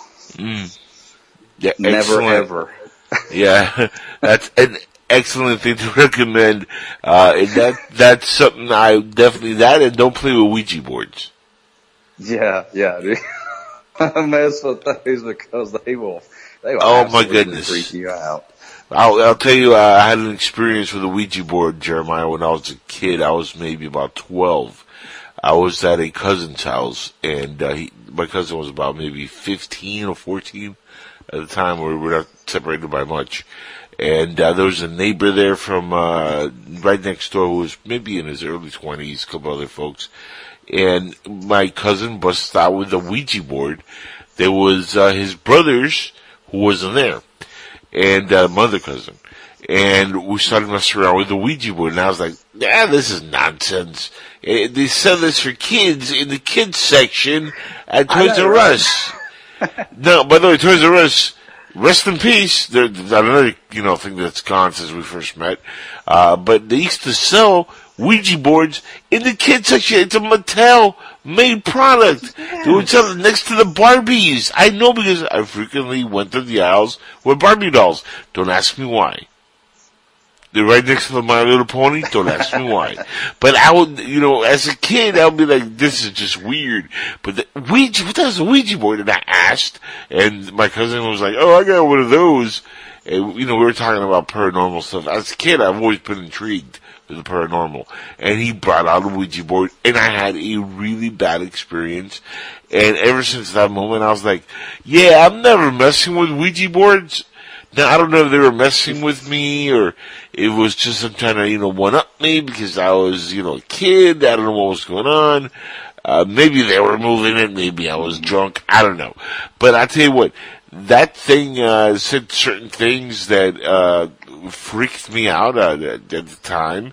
And I said I'm never messing with the evil darkness that comes from those wretched plastic cardboard things called a Ouija board, and I never bought one, never used one again. And I'm not normally a fearful fella. I can't go into abandoned buildings and not get scared that often. But that literally scared the shit out of me, man. To the point I want nothing to do with Ouija boards. Have you had any experiences similar to that with Ouija boards at all? Yeah, man, those things can definitely freak you out. We messed around with them when we were little, and I definitely agree. Why in the world they're in the board game section of the toys? Yeah. It just blows my mind because that's not a toy. I've seen things with them. It's like, no, there's something to them. And now there was a conference that I spoke at back in the days when I've done shows in the dark, and this one group did this really cool experiment with a Ouija board, and what they had. Planchette, which is what you put your fingers on, the little tear-shaped thing. Right. And they one specifically designed that would register pressure and how much pressure was being put on it when it moved. And there was less pressure on that thing when it moved than if you were sitting there with it. And that is scientifically backwards. There should be more pressure if you're pushing something with your fingers, correct, obviously. Right. And this thing was like hard. It definitely was resting. Everybody was just barely resting their fingers on it. And it was moving all over the place. And definitely that night, if any other time I had ever messed with a Ouija board, it was like, okay, there is something to this more than just being a board game that Mattel sells to people as if you can contact the spirit world. You're messing with something. Don't know what it is. Something's behind. I mean, again, you get into the possibilities. Is it the spirit world, or is it some kind of manifestation of your own thoughts? Which again, I believe is highly possible. So, either way it goes, it's spooky. Oh, I'll tell you what, and I've often thought this, if it is some kind of a spirit or entity or anything like that, it almost has to be demonic. And the way the reason I say this is because if heaven's a real place, right, and heaven exists and hell exists, and most folks are good and they're going to heaven, leap of faith, I know, because most folks are scumbags. Not all. But there's a lot of you out there. We know that. I've been guilty of doing scumbaggery things in my day. Nobody lives in a glass house. We've all done our dirt. But if God forgives us all and we're all welcome into the kingdom of heaven, except of course when you're a rapist, killer, a pedophile, or you work for the church, because they're kind of all in one. Unless you're one of those guys, you're going to heaven, right? It's a wonderful place. There's clouds, there's birds, there's little angels with trumpets singing, and they're floating, right. And it's like that movie with Robin Williams, What Dreams May Come, and you're floating, and it's a beautiful place, right? And God's this loving entity who, for some strange reason, that hates gay people. I don't understand that, because God's never wrong. He made everybody, everything. But you're in this eternally blissful nirvana. Who would stay behind on this shitty place? The bad ones, right? Maybe the people who did. Hey, you're not welcome here. So I've often thought, don't mess with that, because chances are you're not really contacting cousin, Barney, who passed away 25 years ago. You might be contacting some kind of demonic being that's going to say, yeah, I'm Barney, and how you doing there, cousin? And they're going to lead you into ways that are probably not very pretty if it's real. I mean, that's one of the reasons why I stay kind of away from that. But, I am always intrigued to watch videos on YouTube and listen to shows that deal with EVPs and stuff. And the YouTube stuff, nowadays it's creepy, but a lot of the stuff, being that I want to film also, I know how a lot of, tricks are done in camera. Exactly. And it's really hard to take, stuff like that you see on YouTube with, any seriousness sometimes, because you gotta have to have a really huge grain of salt whenever you watch anything on YouTube, because there's so many con artists out there, and that's really sad in the paranormal community. And I know on your show, Shadows in the Dark, you really took a stab at establishing at least, a continuity of, well, I'm not taking one side or the other. Let the audience decide. But, I do like the fact that you took a high road when it came to, criticizing.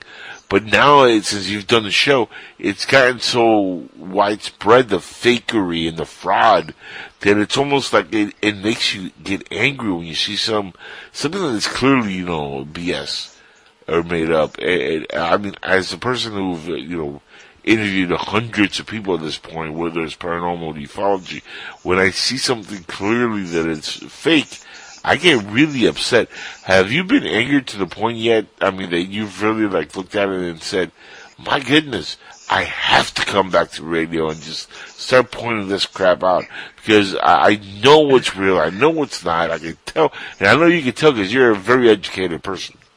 It's definitely tempting, because you do see it, and it kind of goes back to, we were talking about earlier about how everybody, the likes and the dislikes, and it's like what everybody shoots for, and that's what brought a lot of that on is especially when you can monetize it, and you've got people making millions by providing content, and all they have to really do is just get the viewers. It doesn't matter the quality of the content, it doesn't matter if it's true or not. It's just who puts eyeballs on it, and boom, you're a millionaire. So the integrity is really lost in what a lot of these, paranormal investigators or paratalk shows, and even some of these other ones, along those lines have tried to do for years. Now, you've always had people like that. There's no doubt. You've always had people tricking people. It's probably, it's among some of the oldest professions is to trick people for money.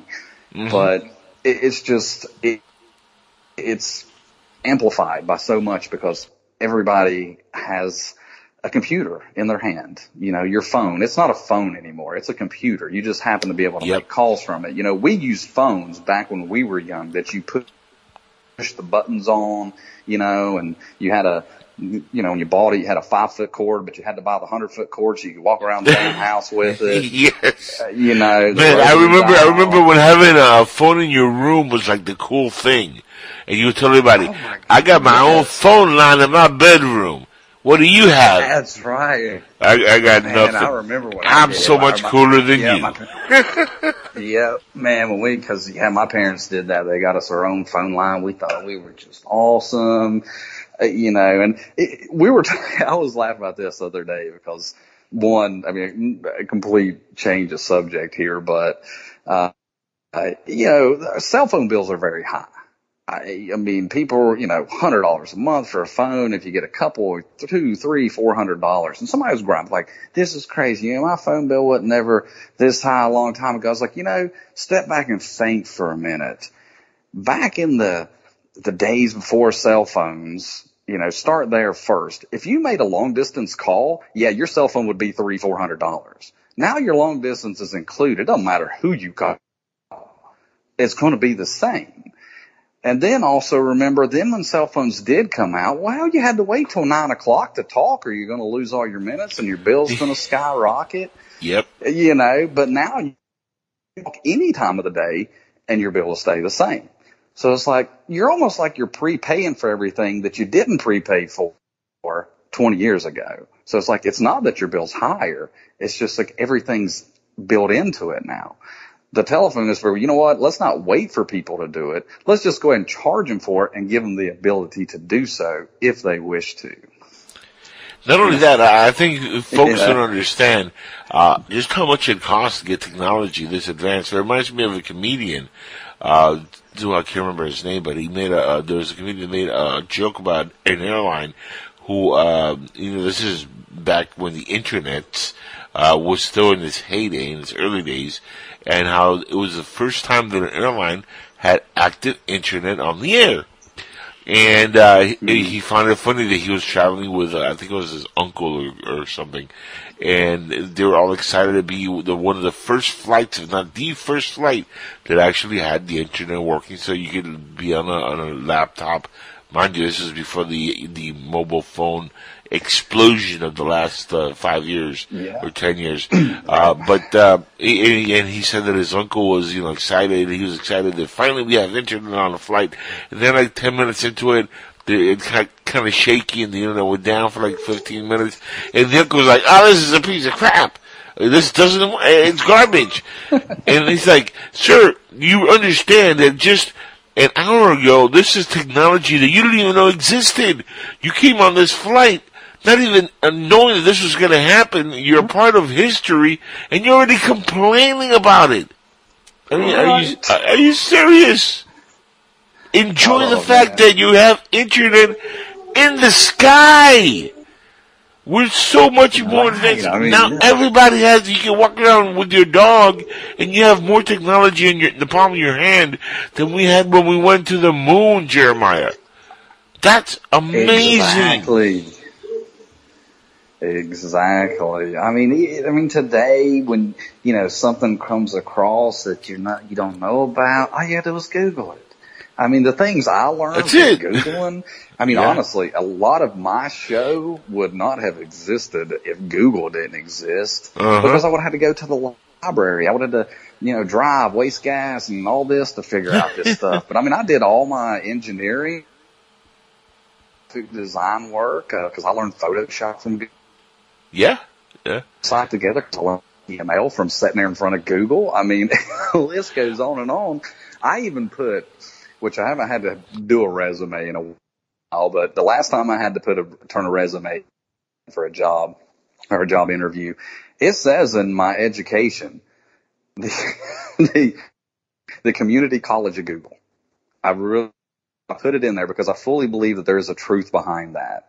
That with this access we have, as much as the internet also opens up a lot of issues and brings a lot of things, a lot of problems, but there's also very good things that come from it. And I believe before you know it, Google will start issuing some kind of degree if you can prove you learned something through Googling it. Why not? I believe I deserve a couple of degrees at least from Google University. It's coming. I'm telling you. Yeah. Yes. It's funny you say that, but Google controls it. People don't understand this. Not only do they control the search engine, right? They're the top dog, but their technology is mind-boggling because it's controlling really most of the world at this point, and eventually Google is going to be everywhere. If it's not there already. People just think, it's just a search engine. No, Google is one of the top, if not the top company in the world right now. Think about that. Absolutely. And, I don't, and, I always hate kind of saying, most people don't know, but you never know how many people know. But, definitely there are people who don't realize there are very few companies who own all of the other companies in the world. Like YouTube is owned by Google. Instagram owned by Facebook, et cetera. And the list goes on and on. If you can pull up a list of all the companies that Google own, and it would absolutely blow your mind because you're like, well, I didn't realize they own that. And you use it every day. These large corporations are such a big part in our lives. We don't realize how much they truly are because we see them as separate companies because they're branded different, but they're all still owned by the same company. It's funny that I got into that same conversation with my pops who didn't know that Kentucky Fried Chicken was owned by Pepsi, and they have to tell Pepsi, right. Pepsi and Coke own everything also when it comes to food. We were sitting at a KFC and my dad was like, I like the chicken here at KFC more than I like the Taco Bell chicken. I'm like, that comes from the same places. They're owned by the same people. Exactly. It's the same chicken. Yeah, Sid, I don't know if y'all have them down there, but like even here, right down the road from me, there's a KFC Taco Bell. It's all, you go in, one half of the menu is KFC, one half of the menu is Taco Bell. Because again, it's owned by the same company. So now they're just trying to cut costs instead of two buildings. The best one is, the best one is one that has Pizza Hut also in it, by the way. It's the 3-in-1. Yes. Yep. It is amazing how many, corporations or how many few corporations own all the other companies, which is, in my opinion, some of our issues in today's world in terms of poverty and the right to have enough money to survive because there's too much control in that money. There are very few people at the end of the day. That's always kind of been part of this country's, motif, though. Look what happened with Blockbuster Video when they came out. They destroyed the video industry. What happened years later? Netflix, Redbox, and the funny story behind that, Netflix offered to sell to Blockbuster for about $1 million or a couple $1 million, and Blockbuster just had launched Blockbuster Online, and they were kind of doing the same kind of similar thing where they're going to start shipping out movies if you order them through the internet. But then Netflix was like, well, we'll sell you our product and, you can use our, and this will be yours. And if Blockbuster would have done that then, they probably would still be around today. But they're like, nope, we're good. Don't worry about it. So what did Netflix do? Bam. Blew up, took them out of business. There's always a bigger fish. Technology keeps on growing and moving. Amazon, look what it's done to retail. Retail's dead. Why? Because God. You can sit at home, order on Amazon. If you're an Amazon Prime member like I am, stuff that's in your house in a day or two. It's amazing. But man, they deliver so quickly, it is ridiculous. That is insane how fast they get things to you. I mean, there are some things you can order it that morning and it'll be to you I've even heard people get it that same day. Yeah, if you get close enough to their warehouse and you order early enough, boom, it's to you the same day. Yeah, no, and now Jeremiah, now that they're going to have drones deliver packages to people's homes. Yeah. Do you know how crazy they were entering the time where you're going to have drones deliver packages? No longer people. You don't need a truck. You don't need the mail. You're going to have an actual ship, a little drone, fly a box, and just drop it off in your lawn, and then fly away. When I was a kid, that was science fiction. That's going to happen now. And, that I will say that it is exciting and worrisome at the same time to watch technology grow, because we are doing amazing things, and it is. And maybe, let's throw out a theory out there, kind of stepping back, because, I love theories. So we are moving very quickly with technology, which can make time seem to move faster, right? Because we're advancing so quick. We think, well, oh man, it's going to be years before we see that, and boom, it's next year. That we think, this technology is not going to exist yet, but then all of a sudden, boom, it's unveiled to the world. Oh, we can do this now. And it's absolutely nuts to see how fast we are going, and to even think 5 years from now where we're going to be at. I would say even back in like the 80s and 90s, saying 5 years from now, I would not envision that much technology. But today, 5 years from now, it'll almost be like a completely different world because of how much new technology comes out and how much these companies are pressing for it, which means you've got to be, kind of back to Blockbuster. If you're not willing to change, or you're not willing to see in the future as you build your business, you're going to die. Your business is going to just fall off the face of the earth, because you're not going to keep up with the people who do see that and who do envision, well, what can we do in 5 years that's revolutionary? Exactly. And that's what's amazing. We're moving so fast with it. Like Art Bell said, my friend, it's the quickening. It's happening all around us. It could be the Mandela effect. Jeremiah, I know we've run over the hour here. I know you're a busy family man. God bless you, man, for being here with me. And, you're also a singer, songwriter, business owner, like we've mentioned. Is there any website links you want to put out there so people can follow you, what you're doing today? Please go ahead and give away, man. Anything you want to talk about? Oh yeah, the only website I really got going right now, I do, a lot of this that I've always been into. History is always important. So I've got an online store where I sell vintage and nostalgic items. To me, it's preserving history and bringing people's memories back up. And the store's called Almost Unused. You can visit it. It's Etsy, Etsy.com. They don't just do crafts. You can also sell vintage stuff on there. If you just go to almostunused.etsy.com, you can check out all of our vintage stuff. We got a lot of 80s, 90s stuff, on back, some historical things, stuff like that. So that's about the way that, my other business, it's just I'm a mail contractor. I haul the mail. So I don't know, I might be driving a drone one day to deliver packages, but as long as you're not ticking, as long as not a package is ticking, we'll be good. That's right.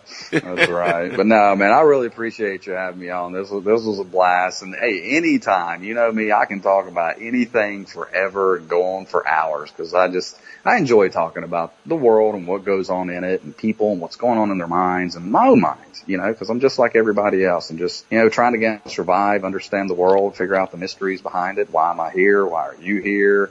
Why do we just keep spinning in a circle around the sun? You know, so, you know, it's always fascinating to be able to talk about things like that. I tell you what, my friend, like I said earlier, the internets and the world of the paranormal needs you. And whenever you're ready to come back, you know, you have a home here on PSN Radio, and we definitely want to have you back on Inside the Jackal's Head, because you're somebody, man, I tell you what, I love talking to you. You're a fascinating person. And, you know, you're, again, the main person that got me off Blog Talk Radio. Blog Talk Radio. So I will always be grateful for your inspiration to me, to the show, and for believing in it, brother, because back then I don't think even I believed that this show could go anywhere, and it really hasn't made me rich. But you know what? It's always fun to get on the air and talk to you and other folks who I've made friends with. But you're a top dog here, man. I'll tell you what, you're always welcome to be a voice inside the Jackal's Head. And God bless you for being who you are. And your family, lovely folks, take care of them. Stay safe. And come back very soon, man. I want to keep talking to you. I know we're running over time. Absolutely. Here, but I definitely want to have you back on soon. Promise you'll be back soon. Absolutely. No more, anytime. You just let me know, and I will make the time for it. No more 6-year hiatus, please. Like I said, you tell me when, and I'll be there as long as there's nothing pressing. Thank you, sir. God bless. Have a great evening. I appreciate it. You too. Take care. Take care, brother. That, ladies and gentlemen, is the world-famous, world-renowned Jeremiah Greer, and this has been an amazing episode of Inside the Jackal's Head. Guys, gals, this will be live on psn-radio.com, probably within the next few hours. I'm going to post it again so you can hear the replay, not live, but the replay of the show. It'll be on the website and on SoundCloud within probably a few minutes if you want to download it, if you missed it and you're just catching up maybe the last of it. If you missed the entire episode, we went through a lot tonight, and the guest was awesome as usual. Jeremiah Greer, check out again his website, his store. It's on www.etsy.com/shop, SHOP, /almost unused. That's ALMOSTUNUSED. Almost unused, all one word. Look up the website. It's vintage goodness. Check them out. Buy some of the products, man. I'm sure you're gonna go through there and look at what he has on there. You're gonna love some of that stuff. So check out the website again, and we'll be back next week with another fascinating show, another fascinating individual. We have Mr. Robert Morningstar coming back to Inside the Jackal's Head. Robert Morningstar, a brother at arms. We're going to talk a little bit of politics. As we're doing here a lot, we're going to talk about stuff that's happening in the world of ufology, paranormal again.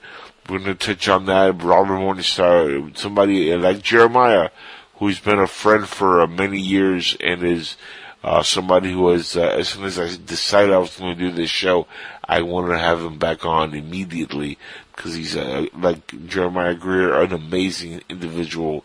And check out Robert Morningstar on Google and YouTube. He's all over the place. Jeremiah Greer should be all over the place. He should be on the podcast. Damn it, I miss hearing from him. We're going to have him back on soon, and hopefully he's on as a regular. Just like Mr. Morningstar, I want to have him on as a regular. And Steve Bassett, we're going to have for sure reach out to him and try to get him back on here on the show as a regular. And we're going to explore a lot of different things on the show, not just UFOs and paranormal. Again, a lot of politics, some sports. So keep coming back